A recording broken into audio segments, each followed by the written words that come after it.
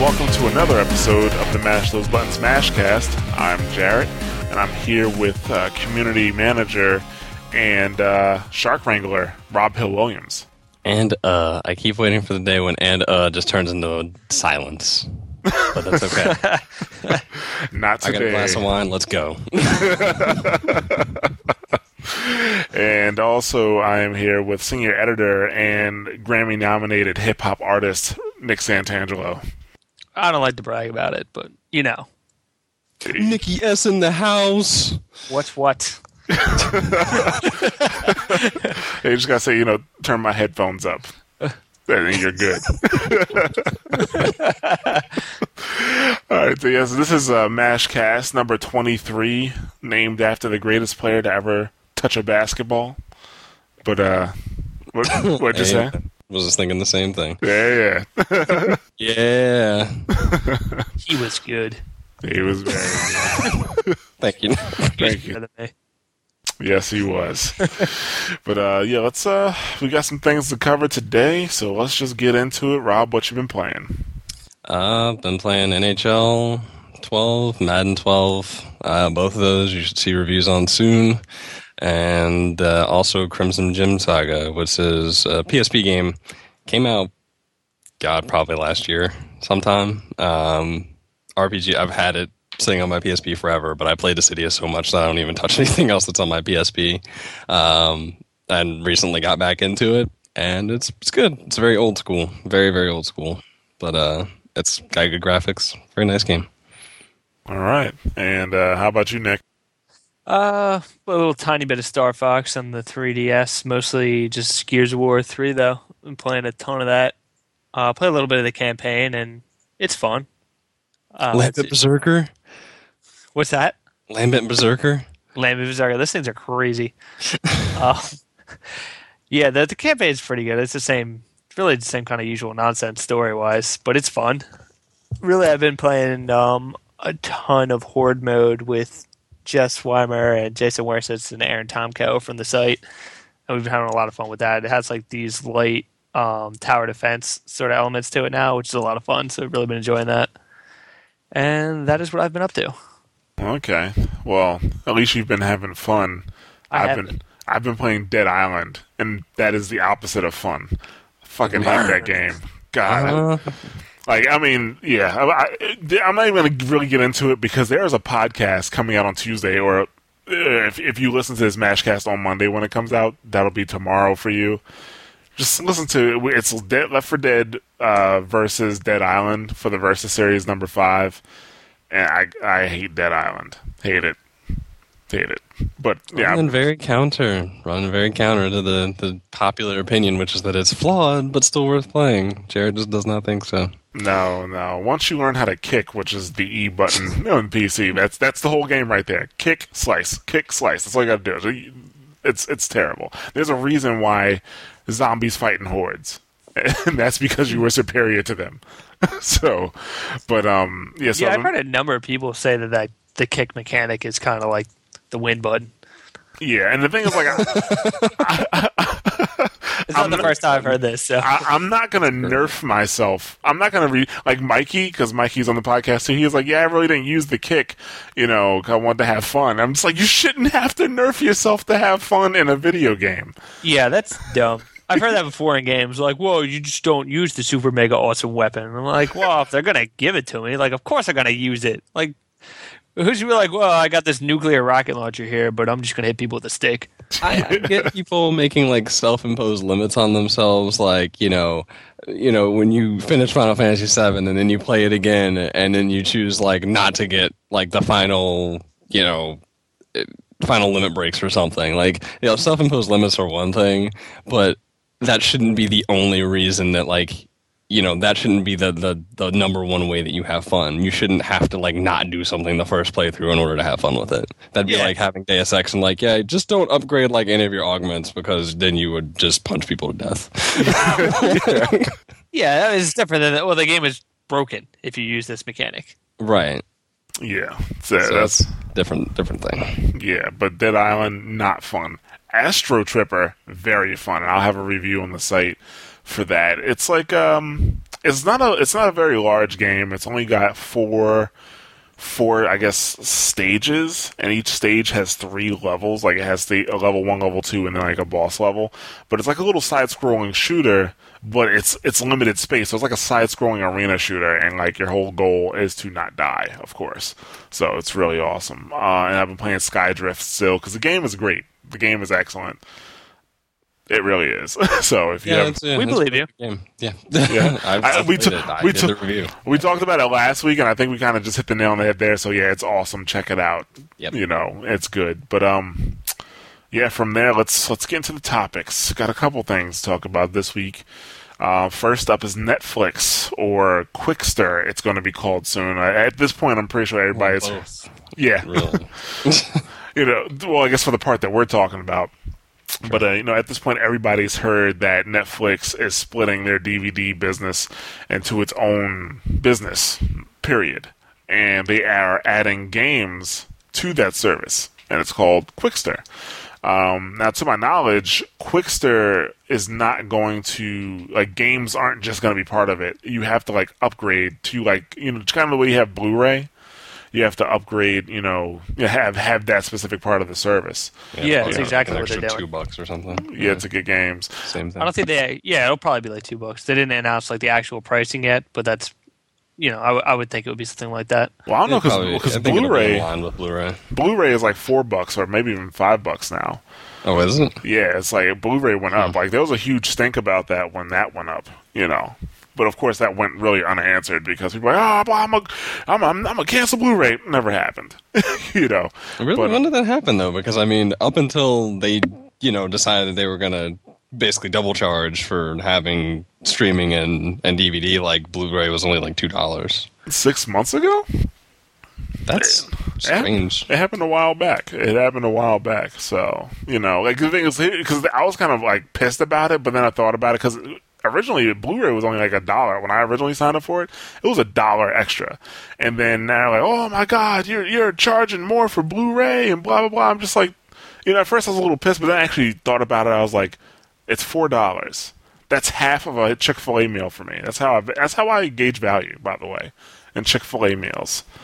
How's the selection? Has the selection improved at all? Because I never had the Blu-ray option. It has. The selection definitely has improved. So, I really can't complain. I don't have any complaints. I wasn't gonna, bitch over $3. Yeah, I'd rather pay $3 more and get more. Rather than pay $25 for a whole Blu-ray movie.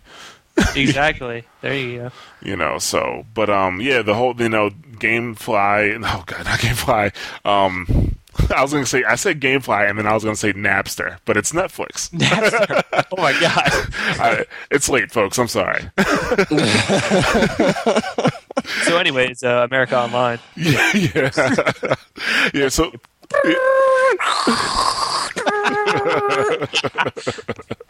You know what? There are people who are listening to this right now who don't even know what that was. There literally are, and that makes me so sad and so old. It's past their bedtime. If you were born in the 90s, go back to bed. Yeah. If you can't identify that sound, you're in the wrong place. But so Quickster, I'm not even going to say Netflix anymore because Netflix doesn't have the game service. Quickster has the game service, and that's actually they said they're going to bring that out in a few weeks. That's not even not far off. I mean, it's a few weeks. Right. Well, clearly they've been preparing for this for a while, and this, obviously the whole splintering off of the $8 for the streaming and $8 for the DVD service, even though it was still all Netflix, was preparatory for this. And they even the CEO, Reed Hastings, I think it is, even apologizes for that. But we discussed this before the show, it comes off as hey, we're so sorry. By the way, we're making it worse for you now because now it's two entirely different systems in addition to 2 different payments. Yeah, it's I don't know. It's the management of both is going to be a pain, but I can totally see Netflix offering some type of cloud gaming service in their future. You know what I'm saying? They're clearly all about digital. They're trying to position themselves now, so I can see that happening. They're going to compete with GameFly, and then position themselves to compete with Online and Gaikai and all those guys too. That seems about right. Yeah, and sadly for GameFly, because I know me personally, I am not going to spring for that service from Quickster. Because I already have GameFly, I barely use it as it is, but the reason I stay with GameFly is because of the PC service they have coming out soon. Which is in beta. Oh, it's going to be in beta soon. The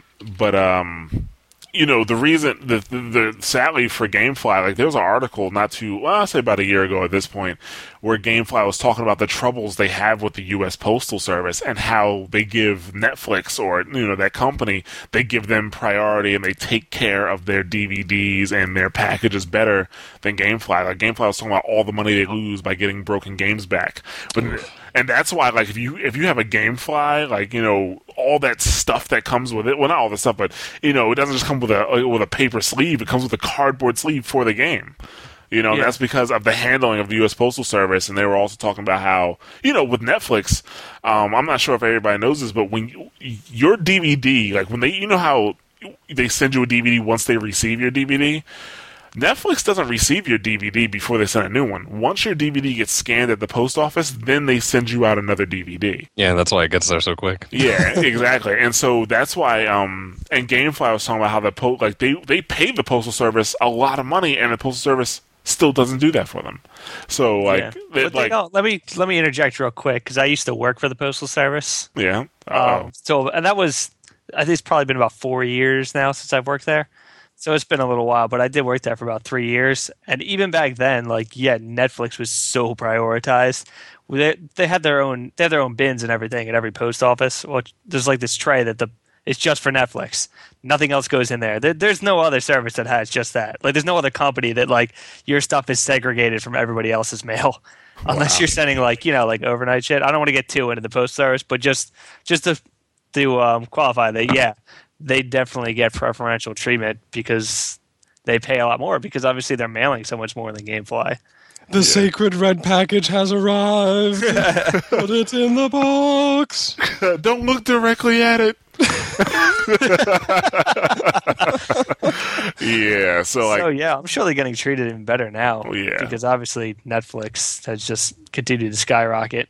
Yeah. Well, the thing is, that's the edge they're going to have over GameFly, because, you send a GameFly back, and it's just kind of you're waiting, definitely longer than you are for some Netflix. That is for sure. And I'm pretty sure that they'll continue to have that service to go with their games. Now, I'm curious to see if they have the same problem that GameFly has, which is you never get the games you want. Actually, there's one person I know who gets the games they want, and that's Jason Wersitz. And I have no idea how he does it. Really?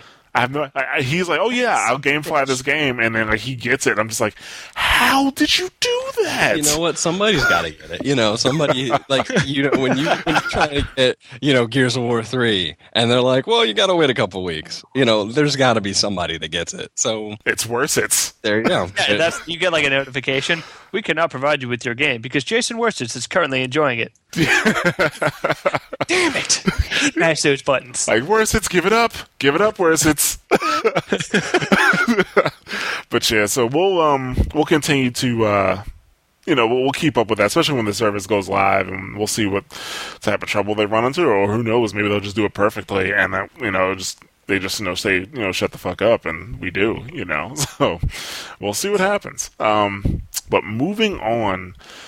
Now I don't know why, but I consider this happy news when I really shouldn't. It just shows what type of person I am. But Zynga's profits, they took a 90% dive. And I'm kind of finally, thank God. You know what I'm saying? Maybe now people won't be, singing the glories of the mobile / Facebook / social gaming takeover of gaming as a whole. It's kind of the reverse of what we usually hear. It's doom and gloom for the social gaming industry now, rather than mainstream. Yeah. Now, before anybody says anything, I do want to say it is just Zynga. We're not saying that the social market itself has taken a huge hit. However, Zynga is a huge part of the social market. So it says a lot when a company like Zynga, their profit dives 90%. Okay, they went from making $14 million to $1.4 million. That's not. I mean, I personally, I'd take 1.4 million, but that's not good. Yeah, but you know, turn that down. Yeah. we'd take that. But the problem is, on top of that is that, you know, when you consider a number like that, like Zynga's in the process of trying to go public, so like that looks bad. But the thing that kind of, I guess, like I have to actually be the devil's advocate is that it's actually not as bad as it sounds. At least not quite as bad as it sounds. Like they had a 90% drop, but the problem is that their revenues, like their actual revenues, were up like 279 million. So it was basically what the money that they were putting out during that period was so much that like it resulted in them having a 90% profit loss. But it's because right now they're launching Empire and Allies, which makes me really upset because I used to love Axis and Allies, and like even the idea that, like, I know it's not the same game, but that it even has like that they're stealing from that just makes me angry. But anyway, but like they're putting like a huge marketing push behind that because that's what they do with all their games. Like it's just marketing. You see the game everywhere, like it's on everything, and then but like the game hasn't actually come out yet to make them any money. So it's kind of an in-between period, and on top of that, you know, stock market's not really doing all that great anyway.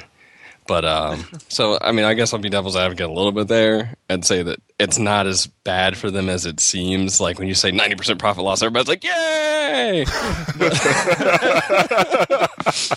But at the same time, like that kind of, it still brings up the idea that like that can't last. You know, even when that, like, how are you going to put out that much money in marketing for a game and then like hope that you make all that money back, or like hope that you get back to the same level? Like that's not a long-term plan. I don't think. You know what I think the funniest thing that, like, you know, Nat, you brought it up, you know, about, you know, the revenues being 279 million, right?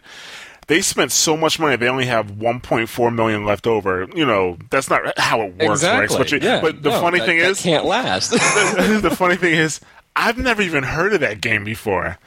And I'm in tune with the gaming world, you know what I'm saying? Yeah, and I've never heard of the gaming world, not the social gaming world. Hey, I haven't seen a single ad on Facebook though for a game with that name. I have no clue what that game was. I was like, really? Like, they spent that much money on marketing and I haven't heard about it? Like, that's a lot of money to spend on marketing. You know? I mean, think about it. I mean, James Cameron spent $300 million on Avatar in terms of marketing. And they spend almost that much, and I haven't heard of this game. And I'm sorry, it factored development costs. And actually, there was a second game too, Adventure World. But really, when you get down to it, like, let's be real, like, those games are all the same as everything else they put out. Yeah. That's the main problem. So how in the hell you spend $279 million on development? Like, I'm hoping that it's mostly marketing, because at least that would kind of make sense. But like, if more than like $2 million of that was development, like, you wasted money. Those are some rich developers. Everybody is like, yeah, you want to take my yacht this weekend? You know. Yeah, developers are like, yeah, we totally need to like implement like this new algorithm. You know, I got to tighten up the graphics on level 3. You know, like that's what's happening. And they're like, yeah, sure, yeah, you know, we got money. Yeah, if that's all in development, but I think you're right. I think the bulk of it's advertising and marketing. You know, somebody's rich, but I still don't know who the game with. You know, what they are exactly. We didn't see any of that money. Exactly, we did not see any of that money or any of that games. But, you know, for something like that, I would expect it to be plastered across Facebook or even across our site with the ads that we get. Like, I haven't seen a single, you know, thing, you know, about it. And it's not like I will block it because it is relevant to our site. So, I don't know. I never heard of it either. Yeah. I heard of Empire and Allies, but like, I really like, I must have skipped that in like, you know, my research on this, because I didn't even realize there was a second game actually at first until I was glancing at it. I was like, oh wait, there was 2 games. Okay, then I guess that makes a slight bit more sense about how much money they spent. But I never even heard of the second one. Like I haven't seen the ads for the Empire and Allies, but I at least had heard of it before. I don't know. Take from that what you will. Yeah, I don't know that somebody's not spending properly. Like that is a lot. Wow. I don't know. I guess the gravity of that works though. That's how they do things. Like they just put a huge marketing push into their stuff and put it out there where I don't know where they're putting it because we're not seeing it, but they're putting it where people who like social games and spend money on that stuff. Exactly. That's what I was going to say. And that's what they're doing. But clearly, where they're putting it is where it needs to be getting put because people are buying their stuff. Recent 90% profit dip or not, like you said, they're still doing very well. Yeah, but see that's fine. Like to me, I'm just like I mean, you said it earlier. Like it's a bubble. Like that can't last. To have like that's your process. Like that, we're gonna make a game. We're gonna get some profits back on that, and then we're gonna turn around and shell out like 90% of like what we make to like market the other game. Bubbles can burst. That's just it seems like such a terrible business model. Like, what the hell happens if a game tanks? Which invariably one eventually will. Like, you can't, like, there's just no way that this lasts forever. That, like, it's always, everything prints money. Nintendo is going through that right now, so. Mm-hmm. Yeah. Oh, I guess we'll see how they bounce back from this, or if that money comes back to them. But this is one of those situations where if it doesn't, forget about it. Like this may be the beginning of the end. Yeah. But the good thing is, like, slip up. Yeah, exactly. The good thing is that for them at least, that their revenues are really up. So somebody's buying something in some of their games that they like. But you can't, like, people, you want to move on from certain things. Eventually, even casual gamers will not just sit and play the same thing over and over and over again. Like, I knew plenty of people who played Farmville before, but eventually they would get tired of it and they would stop playing Farmville. But then new people will play Farmville, and that's how you get the plantation and you get the sheep and you get enough of the stuff. Like, that's the whole point, is to get all the stuff that you need. You can't ever win those games. That's not the point. But, like, at least it works for Blizzard. Of fulfillment, quote unquote. I guess that's what people get out of it. But, like, there's eventually a point where you hit that and you're done. You want something else. Everybody gets tired of stuff after a while. Yeah, so I think, like, their whole model in terms of games is to really take the safe route and make what they know people like, and, like, that's stagnation is how you kill. Is how the companies are. Look at MySpace, stagnation. Now they're dead. They moved too late. They started making changes way too late, and Facebook just came right in and kicked them out. So I guess the next Zynga is just waiting, waiting to pounce.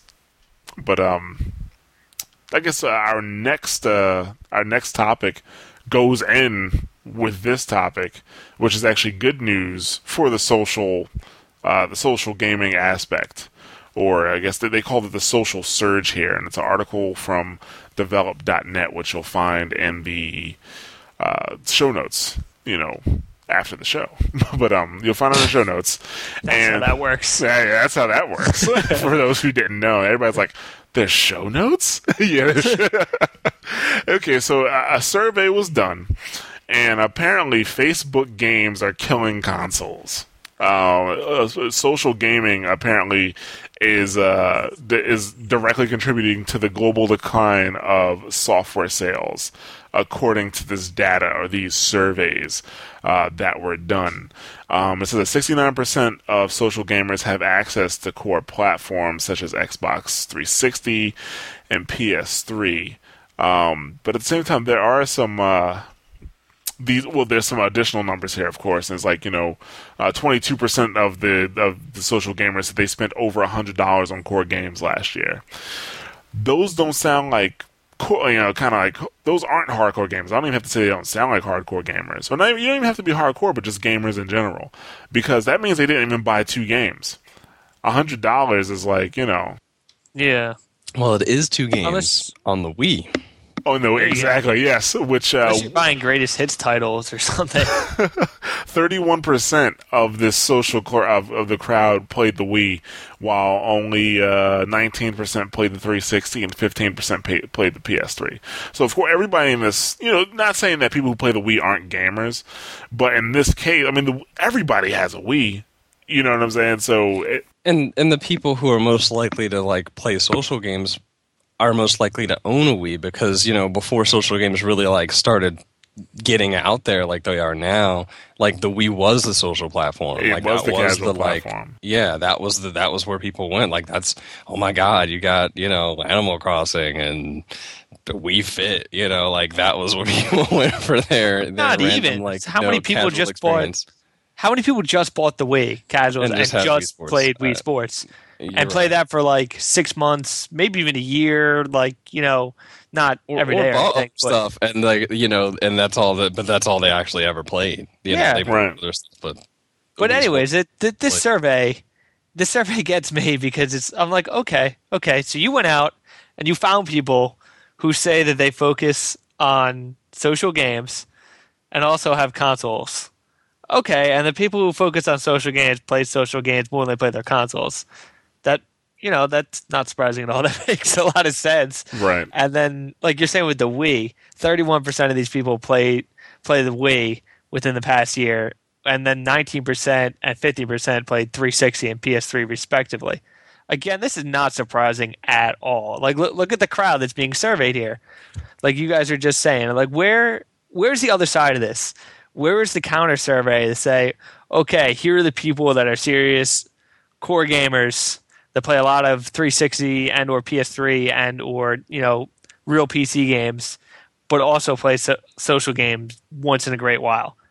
I want to see that survey so that we can comparatively sit down and look at this seriously and say, wow, this is a problem for console and real PC games, or no, it's not at all. This is just people who like Facebook games like Facebook games.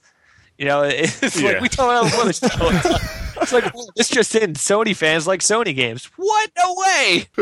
Whoa. Well, you know what probably happened? More than likely, these surveys came up after... Actually, did they say how... I don't think they said how the surveys came up, but I'm assuming that the surveys came up after somebody just got done playing a social game. That's probably how they did it. That's probably how the survey came up. And it just kind of shows you... They didn't say what the methodology were, or like how the respondents were gathered. They just said that there were 2,076 applicants. So I guess maybe they put it out there online or something, to be part of a test or something along those lines. And then 1,400, about 1,400 qualified after that. Yeah, just as online survey. Yeah, it is all online survey. So it probably was, at least in regards to like, oh, you play a social game? Well, let's get feedback from you. Like, I'm sure there was some sort of email feedback, some sort of thing like that. I'd like some more details on that too, as to how that was done precisely. But here's the thing that gets me, even beyond like methodology, stuff like that, is just the numbers themselves. Okay, like 1,400 people, like, okay, it's sample size, you're not going to get 100,000 respondents or anything like that. It's not like a national political survey or something. But like, let's think about this. It's 1,400 people just about, and 2/3 of those have access to a core platform. Half of those, well, actually, this is weird to me because I'm guessing that because 31% had Wii, 15% had PS3, 19% had Xbox. I guess the other percentage is PC. Maybe they're not even saying they have these; they're just saying they played them. Oh, I know, but I mean, like, but what else? What else would count as like core platform though? I just thought about that on top of. I'm guessing. See, which is weird. I don't know, but anyway, PlayStation 2s, maybe. I don't know. even past that, let's assume that that's a whole number. So half of those people had a Wii, and then the other half had a 360 or PS3, and. You're saying that like the amount that people are spending on games is going down, but out of 2/3 of the people who responded, half of those have a Wii. About. Because the number, they don't even give all 3 platforms, whatever. Or all the platforms. There. And then So, what's come out on the Wii? Exactly. I don't even remember the last time I turned mine on. I'm just saying, like that's where my brain goes. I'm like, okay, like most of those people have a Wii. The money they're spending on core games is going down. Like, of course it is. Like, there's not any games coming out on the Wii, and the Wii is the main place that anybody who was like a casual gamer would have played games. Right. Also, you're not considering like, and this is the problem with studies. You know, you have to really. I would love to have access to the whole one. They said it was like 60-something page, like, you know, the whole like 60-something page survey. I would love to have access to see exactly like what they did and didn't cover, because then you got to consider things like, why do they have a 360 or PS3? Were they people who like were core gamers? You know, did play games? You know, I would like to see, you know, how much did you spend, not just past year, but like how about the year before that? Like, were you spending double that then? And then it was, you know, probably not, because nothing came out on Wii last year either. Certainly, I mean, that would be my guess. But, you know, if they were spending more than that, then like, okay, well, maybe they're core gamers that turn social gamers. In which case, then we're talking about something different. We are talking about something that's kind of like revealing something. But I'm just seeing like, we're spending less money on games when we weren't really spending that much money in the first place, because now we're playing more social games, which obviously, like, we're kind of in a rough spot with the economy, like, all over, like, not even just in the U.S. now, like, everywhere. Like, nobody's gonna be like, oh, yeah, I'm totally gonna, like, pay a whole bunch of social games and keep buying games for my console, too. Like, that's not going to happen. On top of that, Wii's not getting any games. You know, if they like social games, what were they really gonna play on 360 and PS3 anyway? Like, what were they playing? Like, yeah, exactly. Too many things that I'm like, I don't like. There's just too many things that I'm like, stop. I really just hate, and this is why I wrote my last editorial. Like, stop trying to tell me that there's just some big, huge link between these things. That, like, you know, we got this big, huge study that reveals that, like, you know, it's social surging, and it's causing consoles to go down, and people aren't buying as much. It really doesn't tell me like much of anything. It tells me that some people that had a console don't play as much on that console anymore, and that most of those people that had a console had a system that has gone dry with games and was casual in the first place. Like, that doesn't tell me that like there's a big console decline. That just tells me it sounds like they're trying to make something out of this. Like, well, you know, the study was probably for investors, and of course, like, it was probably done. The study itself was probably done for a company that has an interest in social games. That's what I was just going to say, Jared. Like, who was this conducted for? Like, Zynga? For all we know, this is conducted by Zynga. I'm not saying it was, but it doesn't say anywhere who conducted this survey. Whoever did it might have a very vested interest in having people think like, oh man, I better get on the social games bandwagon. That's where it's at. And sadly, investors won't know that Nintendo really they're not bringing anything out. They're preparing for their next system. Like, they know that about the Wii U, but they don't know that the Wii is just dry now. You know what I'm saying? Like, there's no good games coming forward. Like, we know it because we're gamers and we follow that stuff, but they won't. Yeah. So of course they'll totally buy it. They're like, oh really? You know, they said they're gonna stop playing console games. Oh man, let's put some money into Zynga. Exactly. You know? So. Yeah. And like you said, the Wii, I've just come to me. The last game I bought for my Wii was Donkey Kong Country. That came out in like October or November of last year. And the next game I'm buying is Zelda, and that's probably the last game I will buy for the Wii ever. Yeah, my last one was Sonic Colors, and I only got it for review, and I was surprised about how good it was. You know? Yeah, and you know what? Donkey Kong Country was awesome. But one game in a year? Yeah, it's like you got Kirby, Donkey Kong, and right. Yeah, maybe you got Kirby. I'm not a big Kirby guy, but that was still like that was cool. The last year though.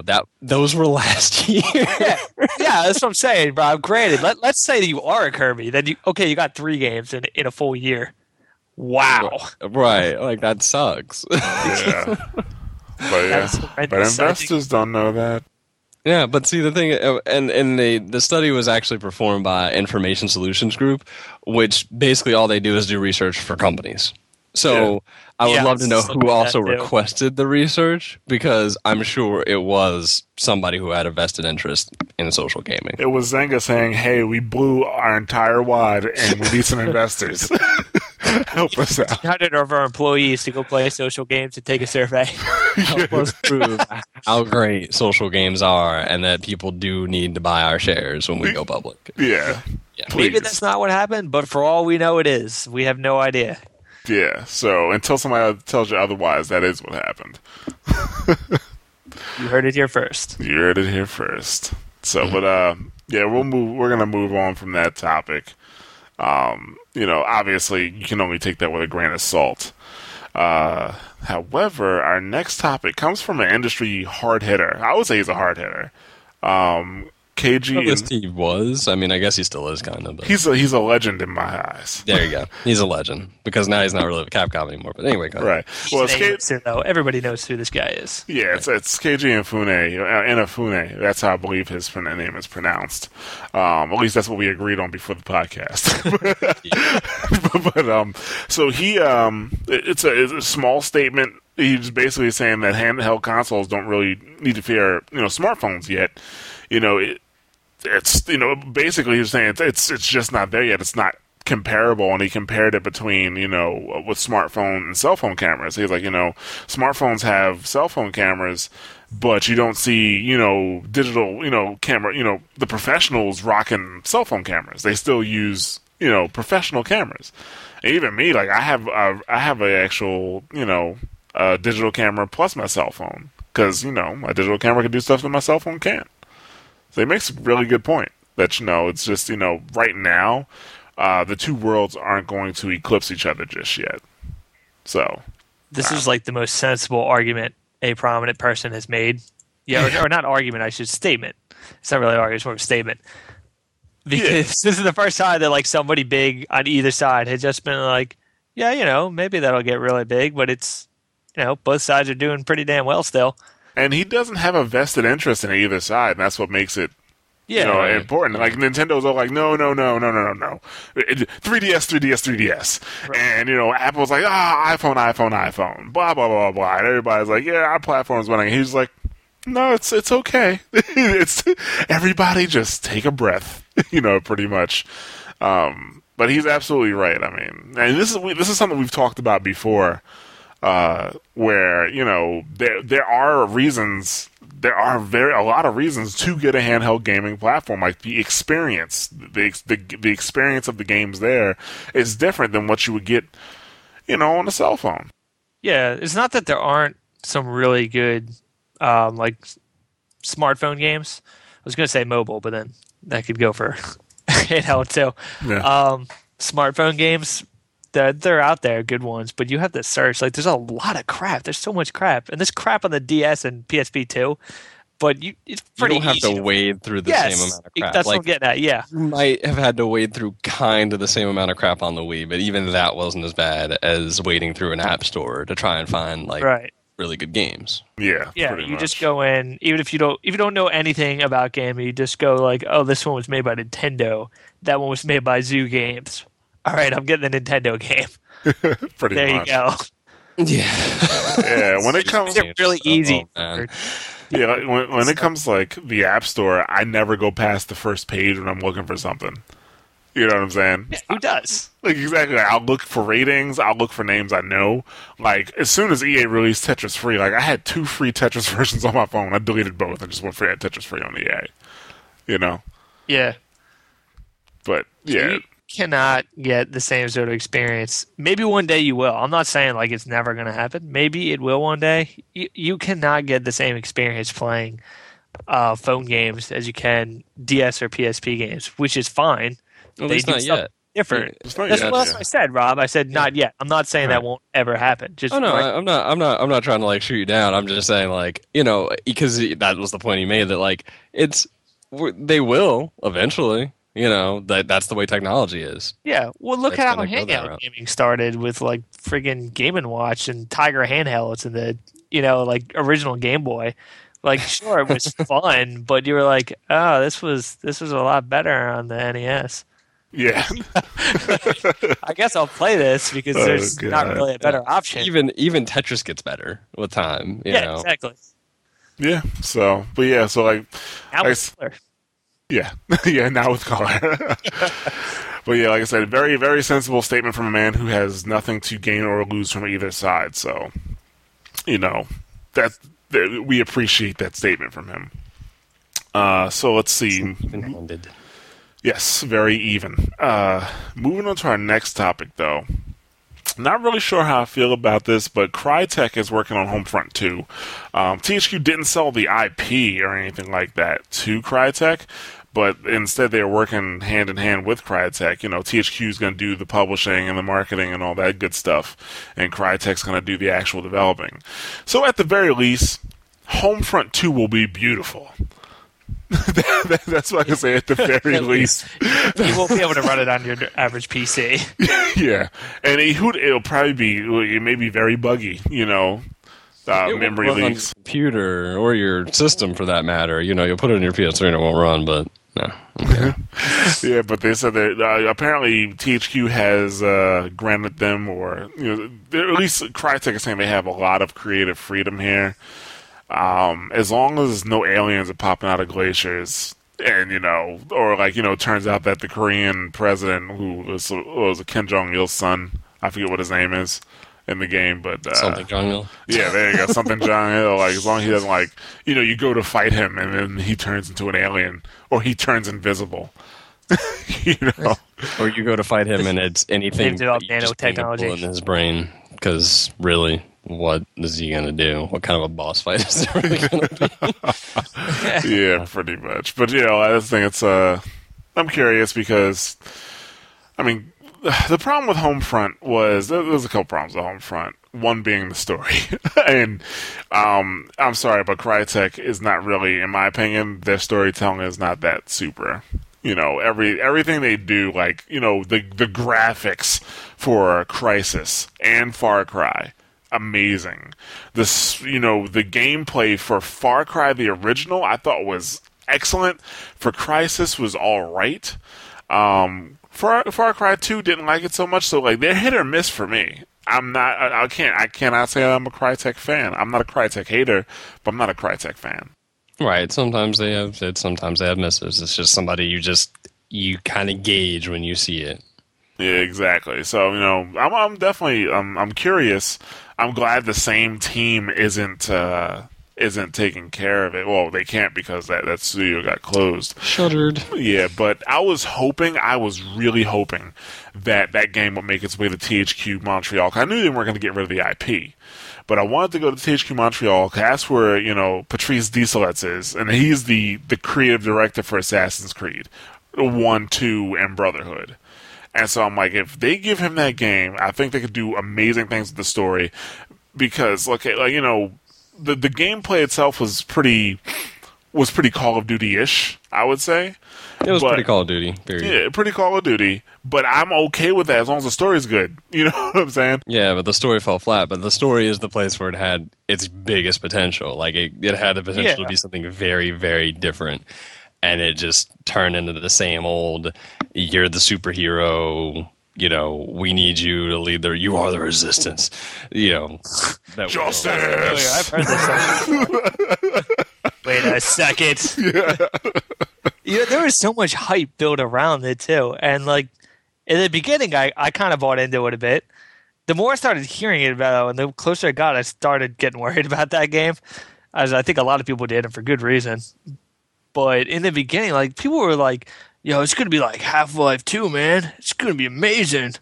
It could have been. It totally could have been, but it wasn't. It was nothing like it. I was so angry at that game. I was so angry at people that played the game in an early stage, like, it's going to be like Half-Life 2. Who said that? Because I saw that on IGN. Oh my god, that's awful. Come on, dude. Think about it. Think about where you're reading it. Yeah. I'm pretty sure I saw it other places, dude. That's the one I'm remembering off the top of my head. And like I said, that was really early build, so maybe people were like, "Oh, it has the potential." Because sometimes they do that with previews. Yeah, that's the hype machine, though. It's like, oh, we saw 2 seconds of one level, but you know, like it looks like it's gonna be the best game it's ever made. Yeah, Yeah, and like I never really believed like, oh great, this is gonna be the next Half-Life. I never believed that, but I did like a lot of people. I was like, oh okay, this sounds really cool. Yeah, I don't know. They dropped the ball on a lot of stuff. You know what would be perfect? Well, the perfect home front for me would be if Valve did the story and like Tripwire did like the level design. That would be incredible because the level design for like Red Orchestra, incredible, which I put into that in the review. But if they could do the same thing like that they did with Red Orchestra and put that into Homefront, like going through the houses and stuff like that, and making it really feel like you're really going through a town in an American city with a Valve storyline and gameplay mechanics, I would never play another video game again. I want this game that you're conceptualizing. Oh my god, it would be incredible. it would be glorious. It truly would be. I really just like your original idea. I would like to see it like go to the Assassin's Creed creative director. Like that would have been to me that would have been enough because at least the story would be there. Gameplay, like I would even take gameplay that's a little rough around the edges because like really gameplay in Homefront wasn't bad, but it's just everything you've ever played before. Like there's just nothing different. And there was nothing that was good enough to really be like, oh, well, hooray. Yeah. Like, I want to keep playing this. Like, yeah. So, it wasn't. It was not a bad game. It wasn't a very good game. It had so much potential, and then it dropped the ball. Yeah, that was the problem. The hype. Exactly. That was We're going to put 50,000 balloons into the San Francisco Bay, but the game's going to kind of suck. Oh, God. Yeah. Somebody else will clean that up. Yeah, exactly. What do you mean the balloons come down? But it's a message of hope. Except it's man, not. we did not see that coming. Yeah. Oops. But so we'll right. That game is far off. We're talking like 2013, 2014, and that's even if we survive the apocalypse of 2012. So we'll see what happens. I think we all will, though. Yeah, we'll be prepared. I've played through Half-Life. I am Gordon Freeman. But we're gonna go ahead and move on. And like I said, we'll keep you up to date with any new information. Hopefully, they give us some. I would expect screenshots, like probably by next E3, maybe a little after, but we'll see. But moving on, there is some of us have heard of Kickstarter before or crowdsourcing. Some of us have not. Nick Santangelo. But you had to kick him while he's down. I had to. That. We've explained it. He knows what it is now. He knows what it is. He's not the only person. But just to be fair, if you're not really, I think it's more of a PC indie thing. Like if you're not into the whole PC indie game or movie thing, you're not really going to know about it. Yeah, if you don't spend time on Twitter, all that kind of stuff. But nothing against it, but I don't play a lot of PC indie games. Hey, that's not okay. hating on it.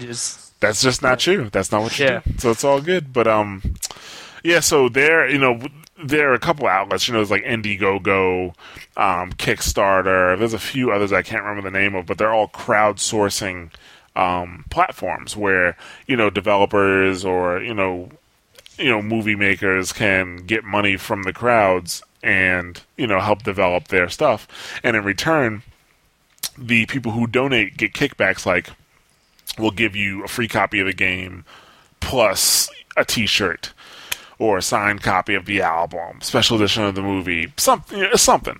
Well, Slightly Mad Studios, who was the developer of Need for Speed Shift, they are creating a new type of crowdsourcing platform where it's less of like the crowdsourcing that we see now, and it works more like, I guess, investing.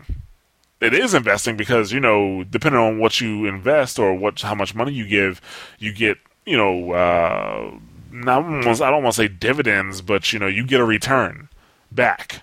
They don't want to say dividends either. Yeah. There's issues involved there. But you do get money back. So basically, like what they say is, they'll crowdsource the game or the development. And actually, this project is called it's called World of Mass Development, because what's going to happen is not only will you get kickbacks, or not kickbacks, but returns from the money that you put in, but from start to finish, you will be able to access every build of this game. I don't think that's a good idea, but I'll get into that later.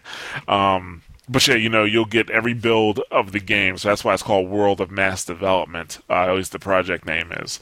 And basically, fans will be able to, donate like $5, or pay, I should say, not donate, but pay, because you're getting money back, $5, $10. You're basically buying a share, kind of, except that there's not really like a limit to the shares. I guess the limit's whatever they want the budget to be. Right. And then, groups get the option, it's right now $250 for a group option, or if you're a small business, you could donate $1,000, or larger companies can even put in like $100,000. And, basically, from all of the revenues they get from their sales, 30% will go to Slightly Mad or whoever, because they want to extend this platform to other developers. So 30% will go to the developer, 70% goes to I don't want to say investors, but because that's what you are. That's what you are. But there's laws when it comes to investing. There are laws. Now, nobody here is a legal professional in that. In the investment field. So it's not I can give you details of what you can and cannot do, but there are it's a regulated, right. Thing. There's regulated. A reason that crowdsourcing like Kickstarter, you're not allowed to get a monetary return. You're only allowed to get the product, a credit, something along those lines. If you crowdsource a movie, people get credits in the movie. If somebody crowdsources a comic book, you get a copy of the book, but you don't get money back. You're not, because you can't. Yeah. Because you legally can't, So yeah. So yeah, it is an issue. That's the thing. Now, my thing, I mentioned before that people are going to have access to the game at every step, every build. They're going to have access to it. I don't think it's a good idea, because game developers are game developers for a reason. And I work in the IT field, and I know what it feels like to have people, try to get involved and do stuff and not know what they're doing. And then they're questioning you well, why didn't you do this? Why didn't you do that? And I'm like, because that's not how it works. I'm a trained professional and I know how to do this shit. Now get off me. Yeah, exactly. That's how you feel about it. It's why? And then you go to explain something to them and they're just speak English. I'm like, I am speaking English. You just can't understand what I'm saying. It's just but this is why you shouldn't be involved. Yeah, exactly. That is just why doesn't this game have ponies with wheels? It's stupid stuff. I can only imagine that stupid stuff is going to come up. You know what I'm saying? You're going to have somebody who knows nothing about stuff, because, they're even saying, not just businesses, but investors can invest up to $100,000. You're going to, those people are also not going to be interested in playing the game. Yeah. Let's say somebody, a group of people, a group of 5 people puts in $250. Okay, they're probably more interested in actually playing the game. Now, there's gonna be somebody who gets the alpha build of the game, or pre-alpha really, of the game, where there's a track and a car and physics aren't right, and they're gonna be why did my car just bounce like it's on the moon because I hit a rock? Yeah, and then it's all over YouTube. It's pre-alpha build, it's not together yet. We're just letting you play, and that's gonna be such a headache for them. And I bless them if they actually get this off the ground, because whoever is their community, or customer service or their front-facing person is going to literally be tearing their hair out and trying to throw it at people.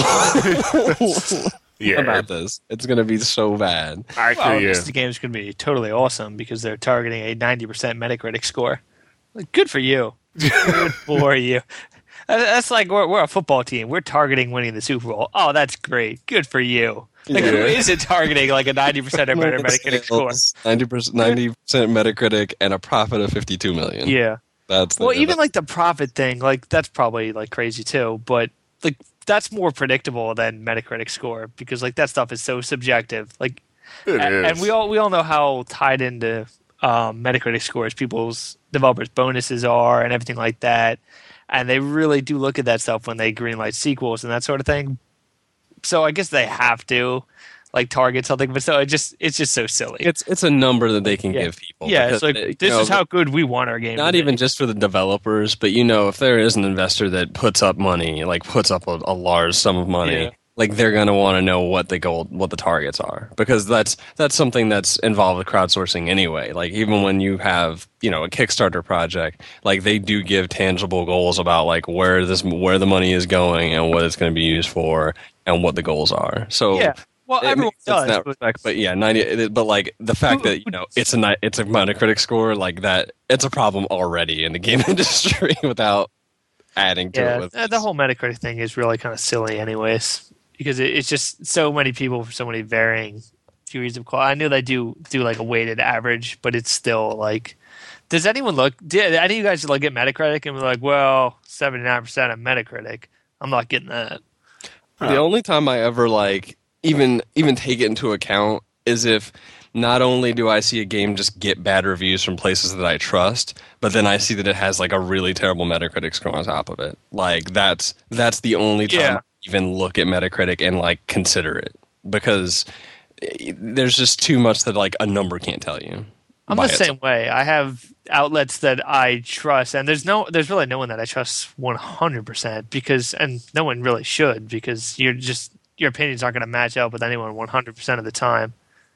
But I don't know, like the targeting 90% Metacritic, it's good luck. I'm sure everyone would love that. I'm sure everyone thinks that when they go out to design a game. No one's like, we're targeting like a 65 on Metacritic. We're not trying to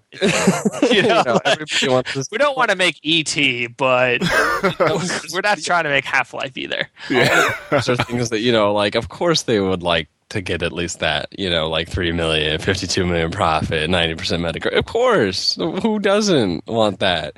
I mean, like, the only thing I could say that, like, okay, like, if this legally even works out, because that in and of itself I'm doubtful of, because there's too many hurdles to jump through, I think, that they're going to have to try and get past in order to have that work.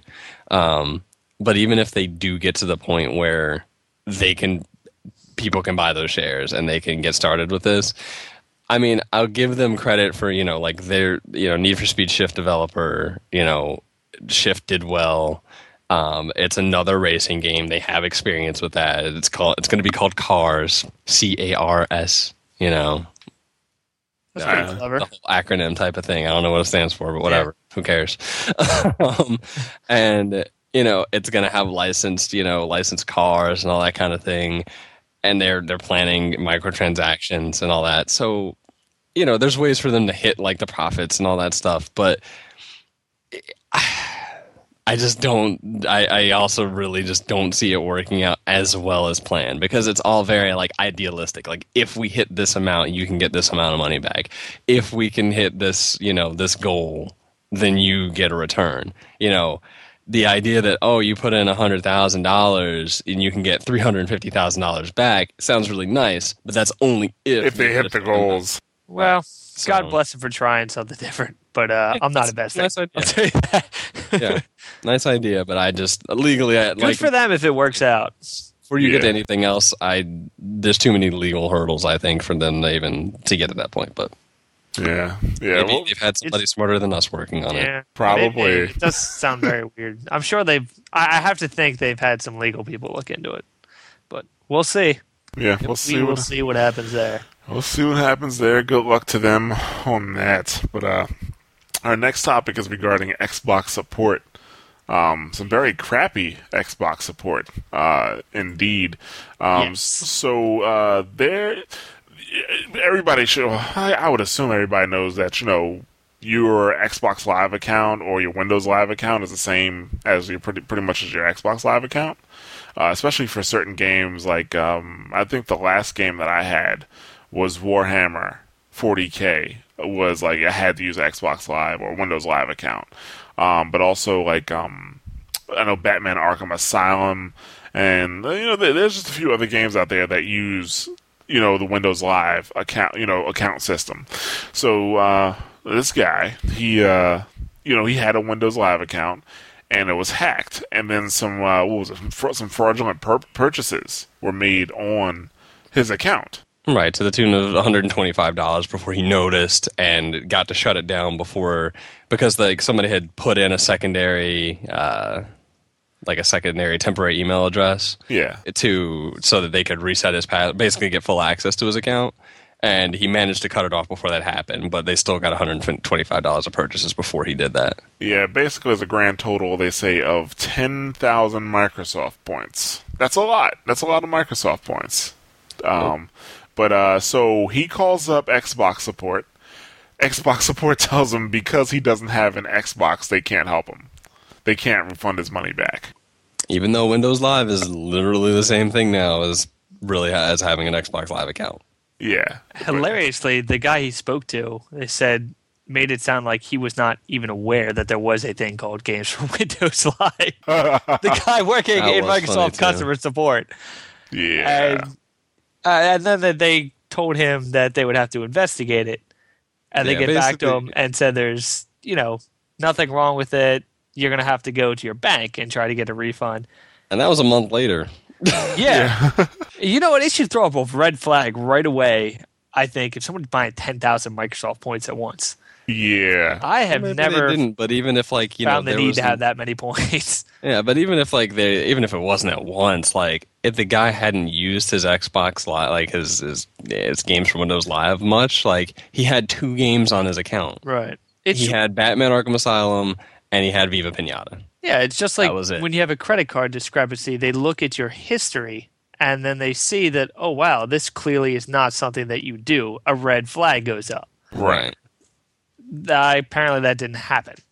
No. In fact, they just didn't see any problem with... They just figured he really liked the service. Yeah. He didn't, there wasn't even anything fraudulent going on, despite the fact that he literally had records that showed that he didn't do it. He knew he didn't do it. Records. Sorry, sir, you're going to have to go to your bank. And it's really? But the story does have a happy ending, and I think it really is because of how much attention it got in such a short period of time. Because this literally happened today. This started this morning, or at least it got out into the news, into the news this morning, and Stephen Toulouse, the director of policy and enforcement for Xbox Live, big guy up top. With all that fun stuff, basically said he was totally given wrong information. The everything is the same for PC and Xbox. Basically, we could totally refund his money. Basically, that everything he was told was wrong, more or less. Yeah. And then literally within the same day, the guy got his money back. Oh yeah. But what? People are talking about this on the internet? Oh, don't worry. Get your money. That is the only reason they fixed this. It is. And how high up the person who looked into it was, because I guarantee if he had to go up the flagpole like a normal person, then he would have been run around so much. But when you have the director step in and say oh, this is a problem, and I can't even say that he's wrong. I can't even say that their policy, it probably is the same. But even if the person is on the phone working for Xbox Live, that doesn't mean that they know everything. It's like anything else. You got people who just... But, those guys, they do check with their supervisors, though. That's true. I know that situation. Yeah. I was telling these guys about an experience I had on Xbox Live, dealing with trying to get a refund or pretty much just a resolution to a problem I was having when I bought an episode of Fringe that I had missed on TV. And my DVR was full, so it didn't record it. So I bought this episode of Fringe, right?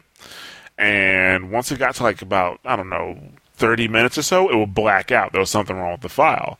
So I called Xbox support, and basically, they had me do all this different stuff to try to fix the issue. And then they're just it's got to be something wrong with the hard drive, so we're going to replace your hard drive. I'm like, you can't. It's okay. Just give me my points back. I didn't even ask for money. I just want the points back. You know what I'm saying? And like they're like, no, we can't do that. We'll send you out a new 120 gig hard drive. You know, like how backwards is that? You know, how much was the episode? Like $2 or something? Yeah, it was high def, so it was $3. Woo! You know what I'm saying? Right. Like, we won't refund you the points for $3, but we will send you a new $100 hard drive. Exactly, and it's just like I'm not asking for money back. I want the points that I can only use in Microsoft Land.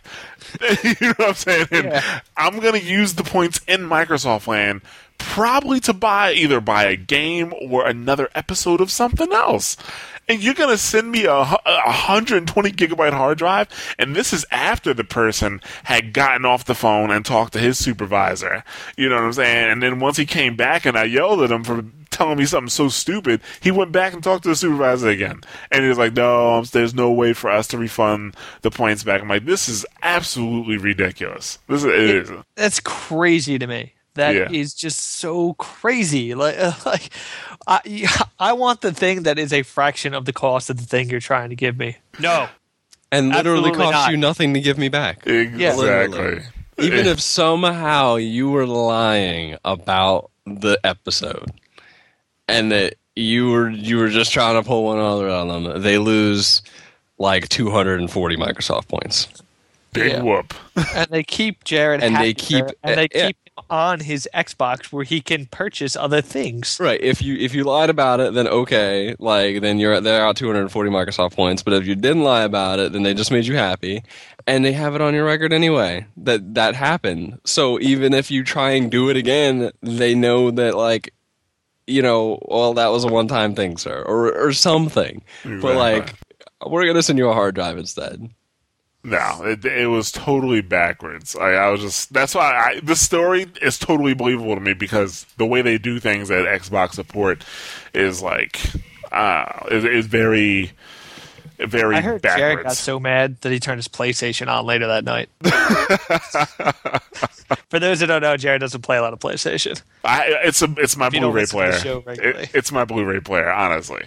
Sadly, you know, I did beat Arkham Asylum on the PS3 though.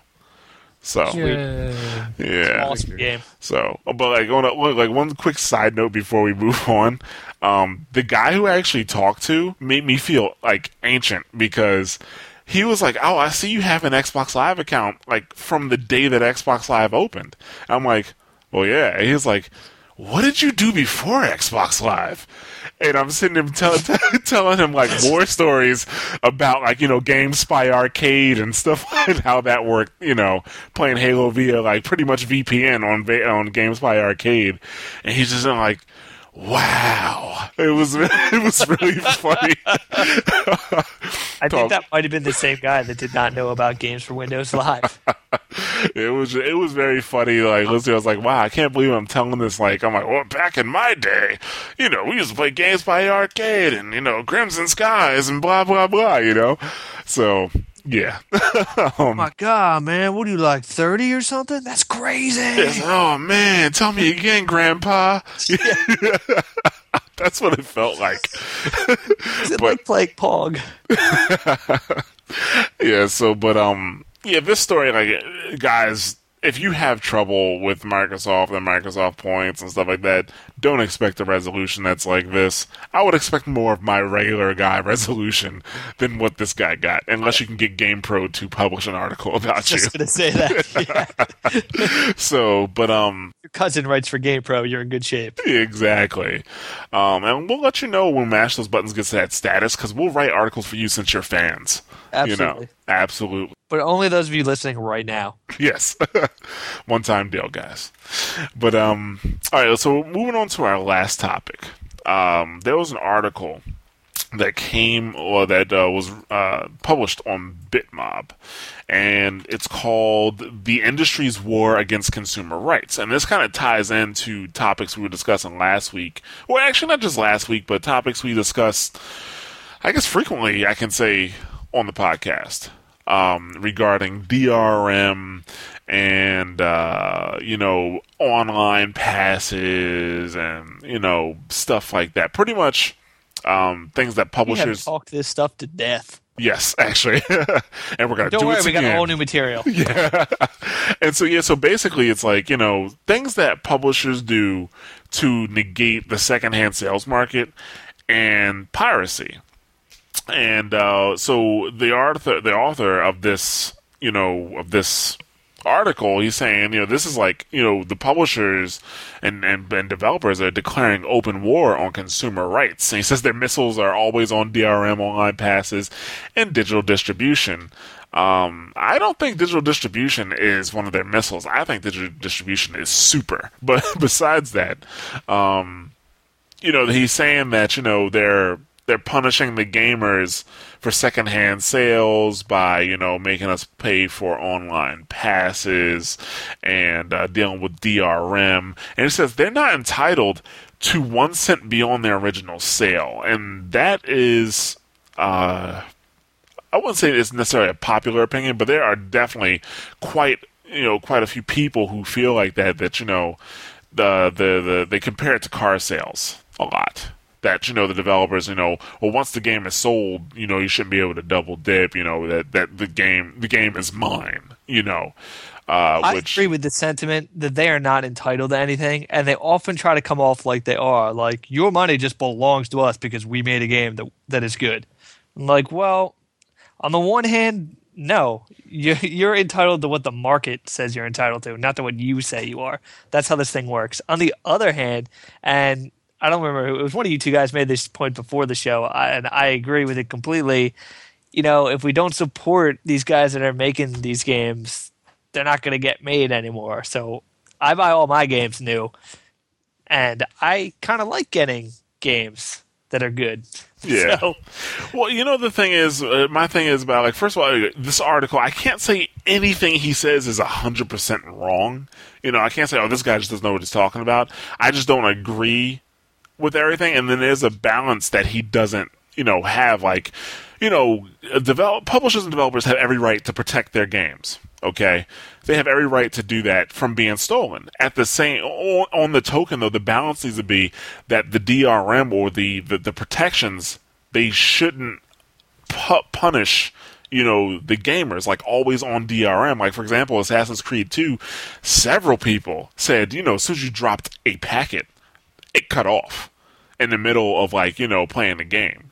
That punishes the player that obviously bought your game, because the hacker has hacked it and doesn't have the always on DRM. So that does suck. And that's it's pretty lame when you punish people that are paying for your game, but at the same time, I do understand that they have to do something. Yeah. You can't expect them just not to do anything. Just go, well, all right. It's gonna get stolen. Oh, well.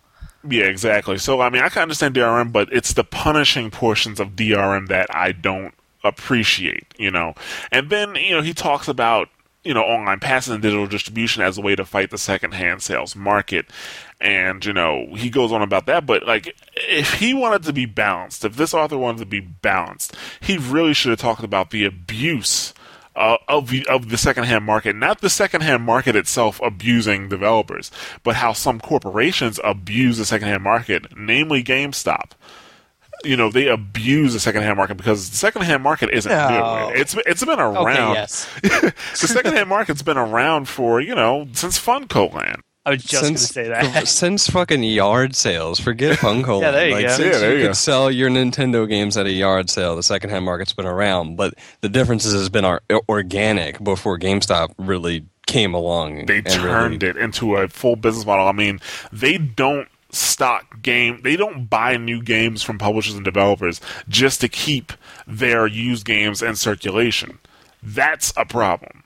You know what I'm saying? It'd be different if they were still buying the same amount, but they're not. But they on top of that, when you go into the stores, they push the used games on the users. You know what I'm saying? And let's be real. Anybody who's ever been into a GameStop knows that, yeah. And let's be real. If you're like a lot of you guys, you worked at GameStop. If you see parents in there, the parents are like, "Oh yeah, $5 less, yeah, that's fine." Yeah, you know what I'm saying? Like, yeah, that's fine. Use game almost every time, yeah. Exactly.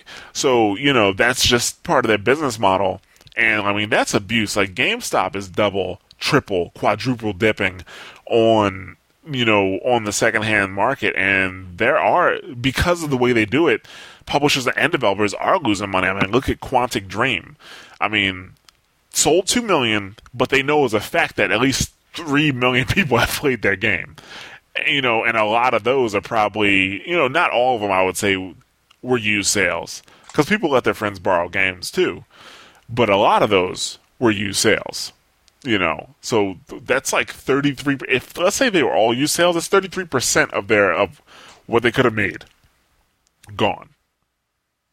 So with the way GameStop does it, and now I think the problem is not that because of GameStop's success, a lot of other places are doing it. Best Buy has a trade-in program, and they're pushing used games. Target has a trade-in program. Amazon has a trade-in program.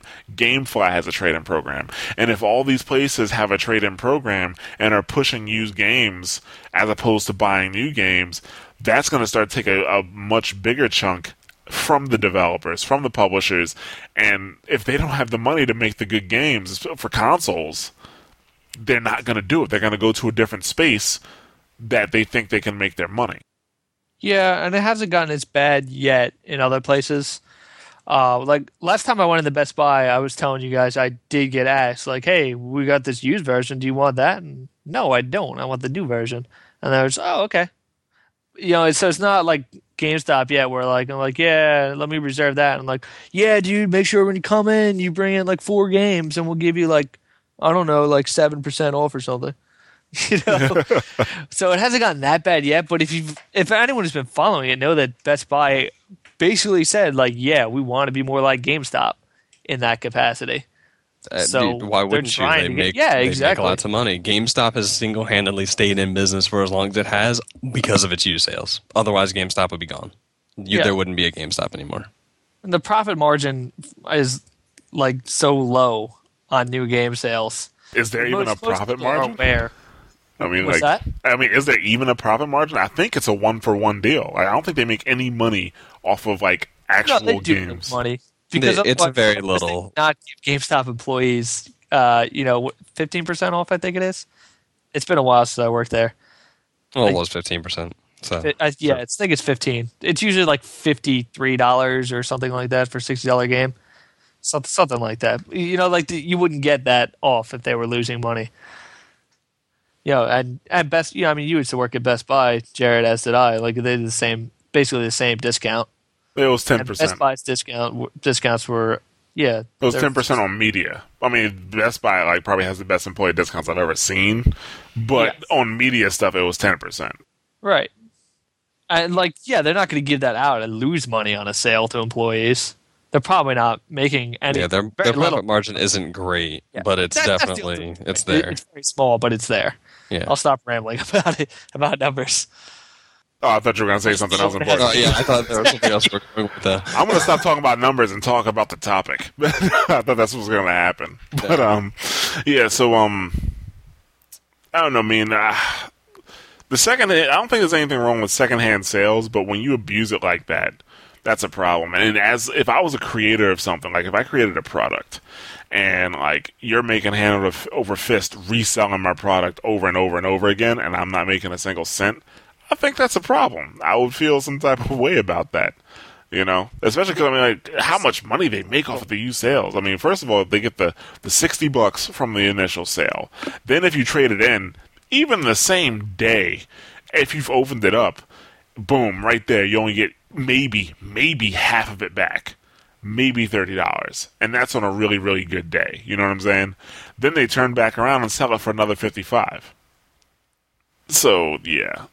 And at this point, it's not just GameStop. Oh, I'm sorry. Go ahead, Nick. Just real quick, it keeps going up, how much of their profit is made up of those used game sales. Because they just keep pushing, and they're just anyone who's been in there, you see, the walls and the bins are just bursting at the seams with used games. And Rob and I know from working there, there are more in the back. They have run out of room at most GameStops to put out used games. They're having to just put them in the old sports games, especially. There are so many used games that they're trying to sell that they're just stuffing them away in places. Yeah, here, let's go with this. That they are literally swimming in used games because that's how Scrooge much. McDuck. and gold coins. It really Just is about. that. Yeah. Like, that's how much they push, the trade-ins and trying to sell the games, like that they have nothing but used games. I mean, like, not every store is like that, but a lot of them are. But I don't know what the number is because I mean, it's really just too broad of a number to figure out how much money like the game industry made, like say last year. But GameStop pulled in $9.47 billion, and I just off of a guess, because I don't know what the actual percentage is, I would say 75% of that is probably used, because that is the majority of GameStop's business. It may even be more than that, really, but. 9.47 billion, like, that's a hit, like, from the game industry. Like, you can't tell me that's not a substantial amount that, like, is lost. Like, that there's at least, even being generous, like, half of that is new sales lost. Now, I get the idea of what, like what you said, that not everything the person says in this article is wrong, but like it also is not entirely right either. Like, I get hating DRM, that punishes the person that actually buys the game legitimately.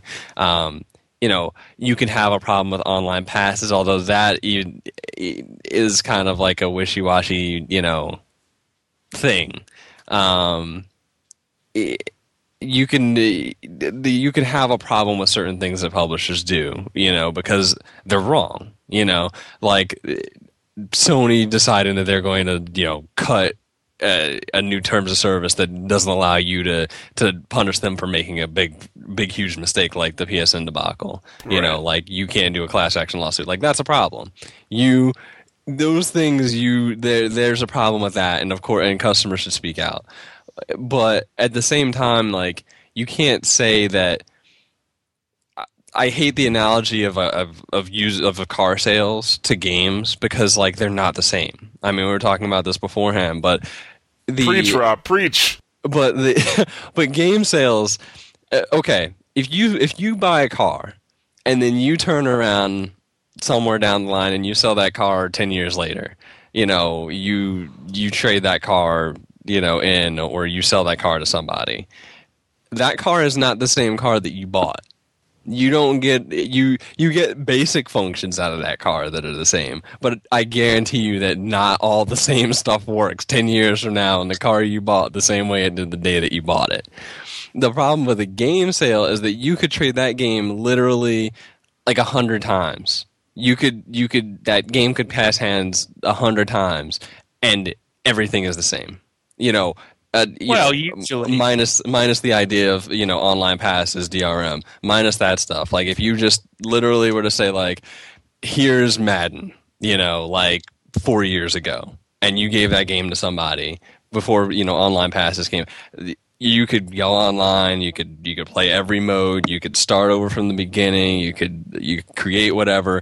There's no limitations on that. Assuming they treated it well, because we've seen plenty of people coming with scratched up games. Let's say it's Blu-ray. We know they do get taken in. Let's say it's Blu-ray. I know they get taken in, but that's a whole different like enchilada, in its own way. I'm just saying they can get worn down, people do come back in like, what the F? My game wouldn't play. It totally can, but that belies the point, though, because like, if it would be one thing if it were acceptable to sell it to somebody that way. That if that were expected, like, there's a certain amount of wear and tear that you allow, but if a game skips, then you have a problem, and then you take it back and you get another one from the retailer. Like, that's the same as getting a used car that's 10 years old or 5 years old and expecting it to run perfectly. You don't. You expect that there are going to be some problems, that you're going to eventually have to, replace a muffler or something. But if you buy a game and it doesn't work perfectly, people take it back. And like, and this in of itself that's right there is a difference between the two. But if you're buying that, a certified car, like basically you're getting, like, GameStop is like basically the certified user. Like, GameStop is guaranteeing this game will work. That's like I'm buying a certified used car from some place, and they're saying if there's a problem, we'll fix it within X amount of miles. Even then, though, even with like 100-point certification test, the car will work great, yes, but that car is not the same car that you. It's not going to work like new. Right. No, it's not. A game, I won't argue that. By the way a game works, if you let's say Blu-ray then, because that has a much longer, a much better shelf life physically, as far as scratches and stuff like that. Even to just to skip the point of somebody taking a game back to the store. You pass around that Blu-ray, and as long as there's no DRM or online pass, that like you can play that game start to finish and every mode the same way that the person who bought it and opened that game up new can. That is not the same as a secondhand market for a used car. Like that in and of itself, that right there, there's already a difference. Now, add on top of that the fact that if somebody takes a game back to GameStop after they spent the 10 hours it takes to beat it and takes it back to GameStop to get a credit for it, and then GameStop turns around and sells it, you have a game that hasn't even been on the market for a week that's getting turned around and taking sales from somebody that could have come in and bought it new. Nobody buys a Bugatti Veyron and turns around and sells it a day later. Exactly. Nobody does that. Like, I mean, maybe somebody has done that in the history of ever, but not in the same, not on the same scope or scale that, nobody even turns around and buys an Impala and sells it the next day. You don't do that. Well, really the problem then is it's not as I see it, it's not the used game market in general. It is how GameStop has just made it so absurdly ridiculous. It's the used game market. That's exactly right. Because there are things that are not. There are lots of other things that are not cars that people do sell. Like you're saying, GameStop. It's like the next day you find it used. Most anything that you buy, people don't try to sell secondhand within a day or a week. Right. But you do find all kinds of shit besides cars for sale online.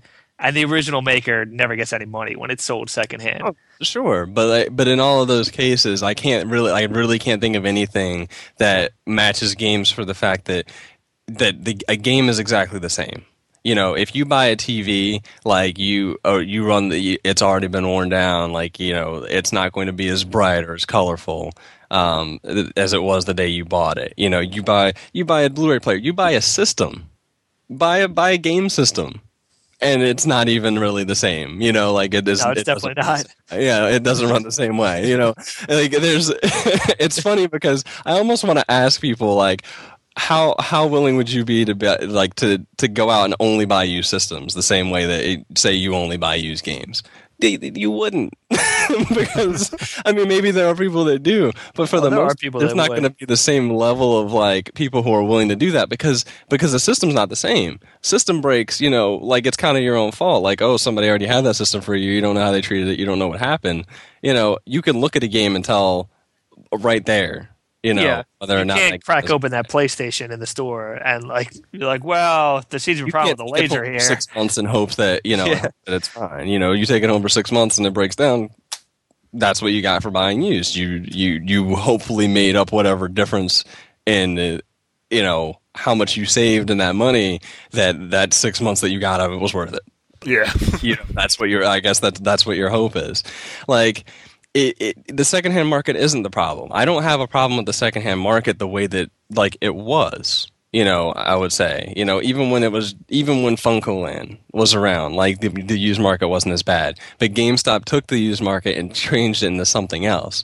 Now, you've never heard publishers and developers complaining about FuncoLand's evil used game sales. So you never saw Nintendo trying to shut down yard sales. Yeah. And people do it all the time. People still do that, but you didn't see companies trying to put the same amount of effort into stopping the sheer amount, because it's gone beyond piracy. Fuck piracy. Piracy's not the problem. We've really pretty much established that. At least between us, and all the podcasts and stuff that secondhand sales are. But let's not even call it secondhand sales. Let's call it GameStop. GameStop's influence. Call a horse a horse. Because it's that's where we are. There isn't a problem with the secondhand market. There is a problem with literally somebody who sits in the middle and changes the secondhand market into not being a secondhand market anymore. It's the post firsthand market. It's their complete business model. Right. And that's the problem.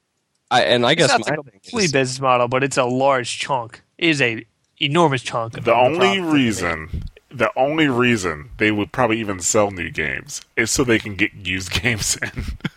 Oh, if with not selling new games, but that's part of the business model too. Literally, the business model is that it's a circle. And that's why it works the way that it does. But if you buy a new game, then you play that new game, you take it back, you trade it in for credit, you get that credit, and then you go and buy another game, or you pre-order something, or you buy a used game. It's all circular. So, new games fit in there, but new games are certainly not where they want you to be all the time. They don't want you to bring that game and trade it in for credit and then buy a new game. Yeah, necessarily. Exactly. Yeah, you can, because then they can still sell that game that you traded in. It doesn't matter to them. But my ultimate point on this, though, is that GameStop is the one to look at to be mad at. I hate to hear gamers demonized for buying used games. Yeah, because it's not. There's nothing wrong with we just established. It went on for years, and it was never a problem. Yeah, there's nothing nobody wrong ever complained about Funko Land. Right. Exactly, yeah. There's nothing wrong with borrowing a game from a friend or not being sure or wanting to gamefly a game to see how it plays or see how multiplayer plays without having to get an online pass for it. What if the movie industry came out and started yelling at people for, how dare you get together with 3 people and watch the one copy of our movie? Yeah, we gotta eat too. Pirating sons of bitches. Oh, man. But, I mean, it's just... You look at the right person. It wouldn't be a problem if GameStop didn't turn the secondhand market into something that it's not. The real question that should be getting asked, yes, there are issues with the industry versus consumer rights. There always will be, because they're businesses and they're always going to step too far. And that's when you speak out and you stop them from putting shitty DRM on your games. You stop them from cutting your games into DLC and stuff like that. But the question I would ask is, if you don't have a problem with the secondhand market, how much of a problem do you have with the fact that GameStop is basically siphoning the life out of out of what gives you games to even get secondhand? That would be my question. How do you feel that you're basically just supporting GameStop, ruining the secondhand market as it is? That's what I take from it. It's, to me, that's the problem. It's not that the secondhand market's a problem, it's that GameStop is ruining the secondhand market. Yeah, they purchased all of their dedicated competitors, and then they just made a science out of the used game thing. And people are going for it, clearly, because a lot of people are buying used games. None of us really do, but a lot of people do. Yeah. I guess the only other thing, too, is, there are certain things he does talk about that are different. Like the cloud, that's different. But I've already got to the point that, I don't necessarily like the cloud, aside from anything but demos. I don't want to purchase a game for $60 off the cloud. And exactly. That's not a good idea. There are things that they get, that he talks about that make sense, but there are certain things that, especially the big part of it, the used market and stuff like that, that's not the problem. them wanting to get their fair share is not really the problem. Yeah, it's pretty much how the retailers are handling it. And, the thing is, right now, it's kind of, it may seem like they're whining. Right now, we may not see any studios closing because of directly due to secondhand sales. But that's because GameStop has been primarily the one doing this for a long time. But I named just a few off earlier: Target, Best Buy, probably eventually Walmart, Amazon, GameFly. When all these places start circulating secondhand video games, what do you think? There's not going to be a first-hand market anymore. Exactly. Games will just come out used. The developers just play them and then sell them to you for $55. Might as well play it first then. Fuck it. Hey, you guys want this used Mario game? Miyamoto played the first level already. Yeah, they're just gonna want eventually get to the point where they'll just be trading it for sandwiches. Trading used game for sandwiches because they're hungry and they gotta feed their family. But yeah, actually this I wasn't really expecting it, but this topic here tied right in with our question from last week, which was how do you based off of the fact that developers don't get money from secondhand sales, does that determine whether or not you're going to buy a used game or not? And we got a couple of responses. One from Wookie BH, which is no, it does not. I assume the developer got their money on initial purchase. That's just the nature of the secondhand goods market. So, for him, it doesn't really make a difference. Wherever he's going to find his deal, he finds a deal. I guess, if he wants the $5 off, he'll take it. Sage Infinite says before it didn't know. Yeah, exactly. It's late, folks. It's late. It's the end of the show, guys. Give us a break. Yeah, thanks. Yeah, so before I didn't, but now being aware of how things work, it does. Companies I want to support, I try to always buy new. Companies I don't want to buy the game, I usually buy used. And he says LOL. I wonder if he really LOL'd. But anyway, I really study on that. Yeah, I really don't like how GameStop prices used games, so I try not to buy anything new or used from them. So he's not a GameStop fan at all.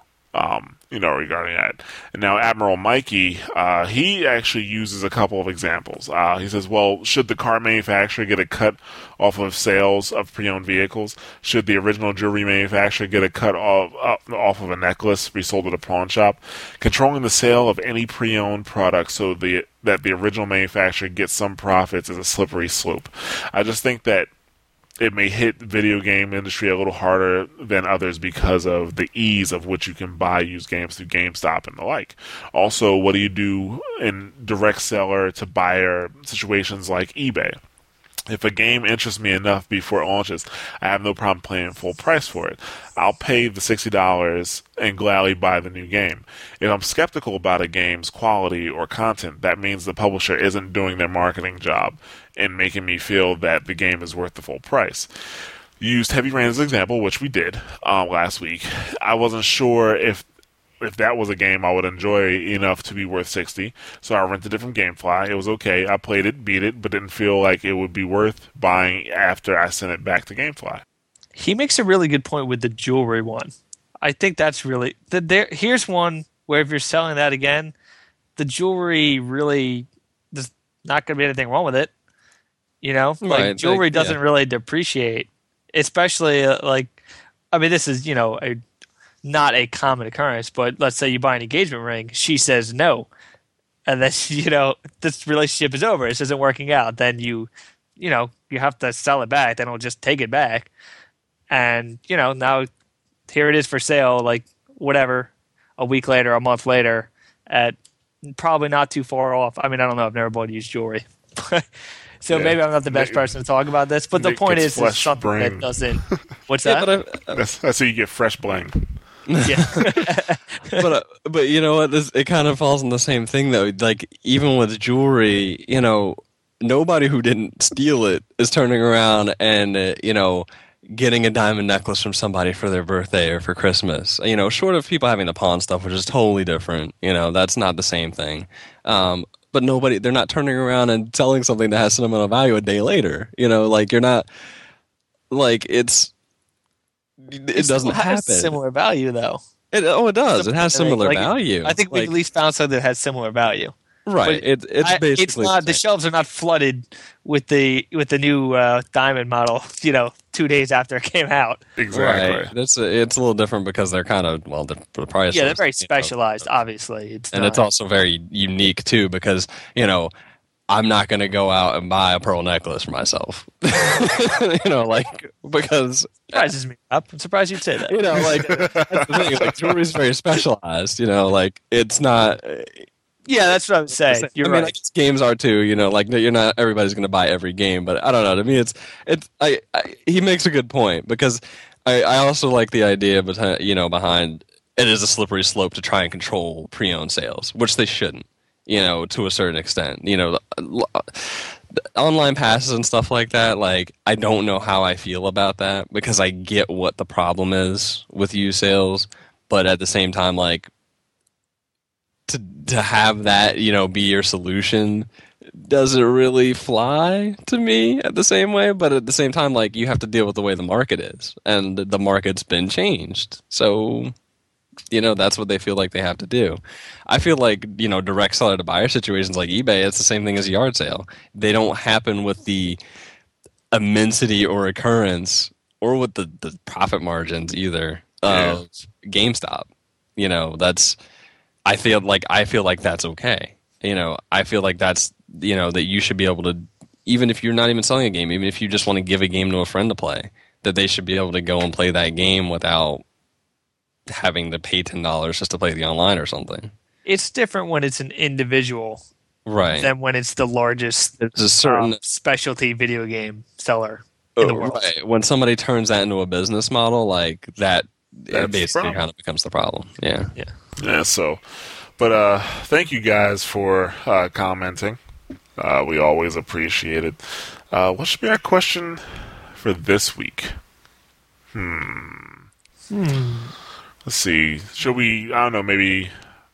We are completely prepared as usual. Yeah, I told you guys before, we don't really think of what the question's going to be beforehand. Should we continue? The last week was regarding secondhand sales, whether or not it would... affect your decision by maybe we should say, do you think DRM, season passes, things of that nature are, an assault? Practices. Yeah, exactly. Do you think that's an acceptable way for the publisher to defend themselves? Right, yeah. And feel free to throw in any other thoughts you have on the subject whatsoever. Exactly. Yeah, so let's roll with that. That's our question. For this week, are those methods acceptable? So, we'll put that in. But that is actually going to be the end of the topics. Let's see what's coming out this week. We're getting closer to 0 hour, so yeah, it's getting crazy. It's getting a little hectic out there. Let's see. So this week coming up, FIFA's next week, I think. Yeah, FIFA next week. Ico and Shadow of the Colossus. Oh. Yeah, somebody's excited. I mean, I played them, but I'm excited for the for the high def release. Yeah, maybe that's a bad thing, but whatever. Let's see. Also, Splinter Cell Classic Trilogy. So I actually got that on Steam because I wanted to catch up and actually, play the newest Splinter Cell, which I didn't play Conviction. No, because the thing is, I bought it. I had to buy it. When Steam flashes you, hey, you can get this game for $10 today. You're just like, you gotta do it. You gotta. So I did it. And now I'm like, well, I need to catch up on Splinter Cell. So I got the collection, the trilogy as well. So, but yeah, that's coming out. Now, is that for PS3? I believe it's for HD PS3.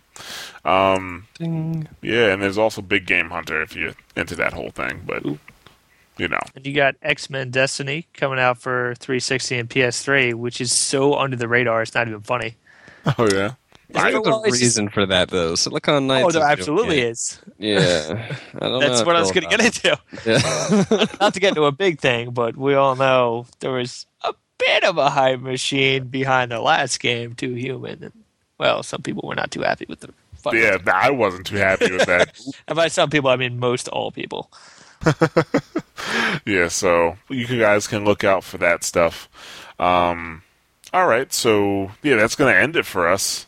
You can check us out on SoundCloud, which is soundcloud.com/mashthosebuttons, facebook.com/mashthosebuttons, twitter.com/mtbsite. We're, looking for you, so talk to us, please.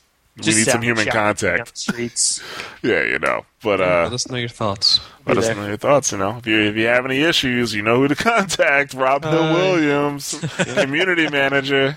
He's waiting for your call. If you hated everything I said about used games today, you can come yell at me about it. Yeah. You are VP of GameStop's used games division. Give Rob a call. Yeah. Like, you are wrong, sir. And then that's it. They don't listen to us. No, they don't. But and now we're gonna email. Yes, we do. Yeah. Right. I heard what you said, Rob, Nick, and Jared. Not cool, man. I better not see you in the GameStop. And I'll see you on my turf. Yeah, exactly. Don't come around my block. All right. If you don't want me to spend money, it's your store. But yeah, well, as always, guys, thank you for listening. Any feedback, questions, comments, concerns, definitely let us know. Leave us comments, all that good stuff. So, yeah, we will catch you next week. Thanks for listening. Until next time. Thanks a lot, everybody. Later on. Later.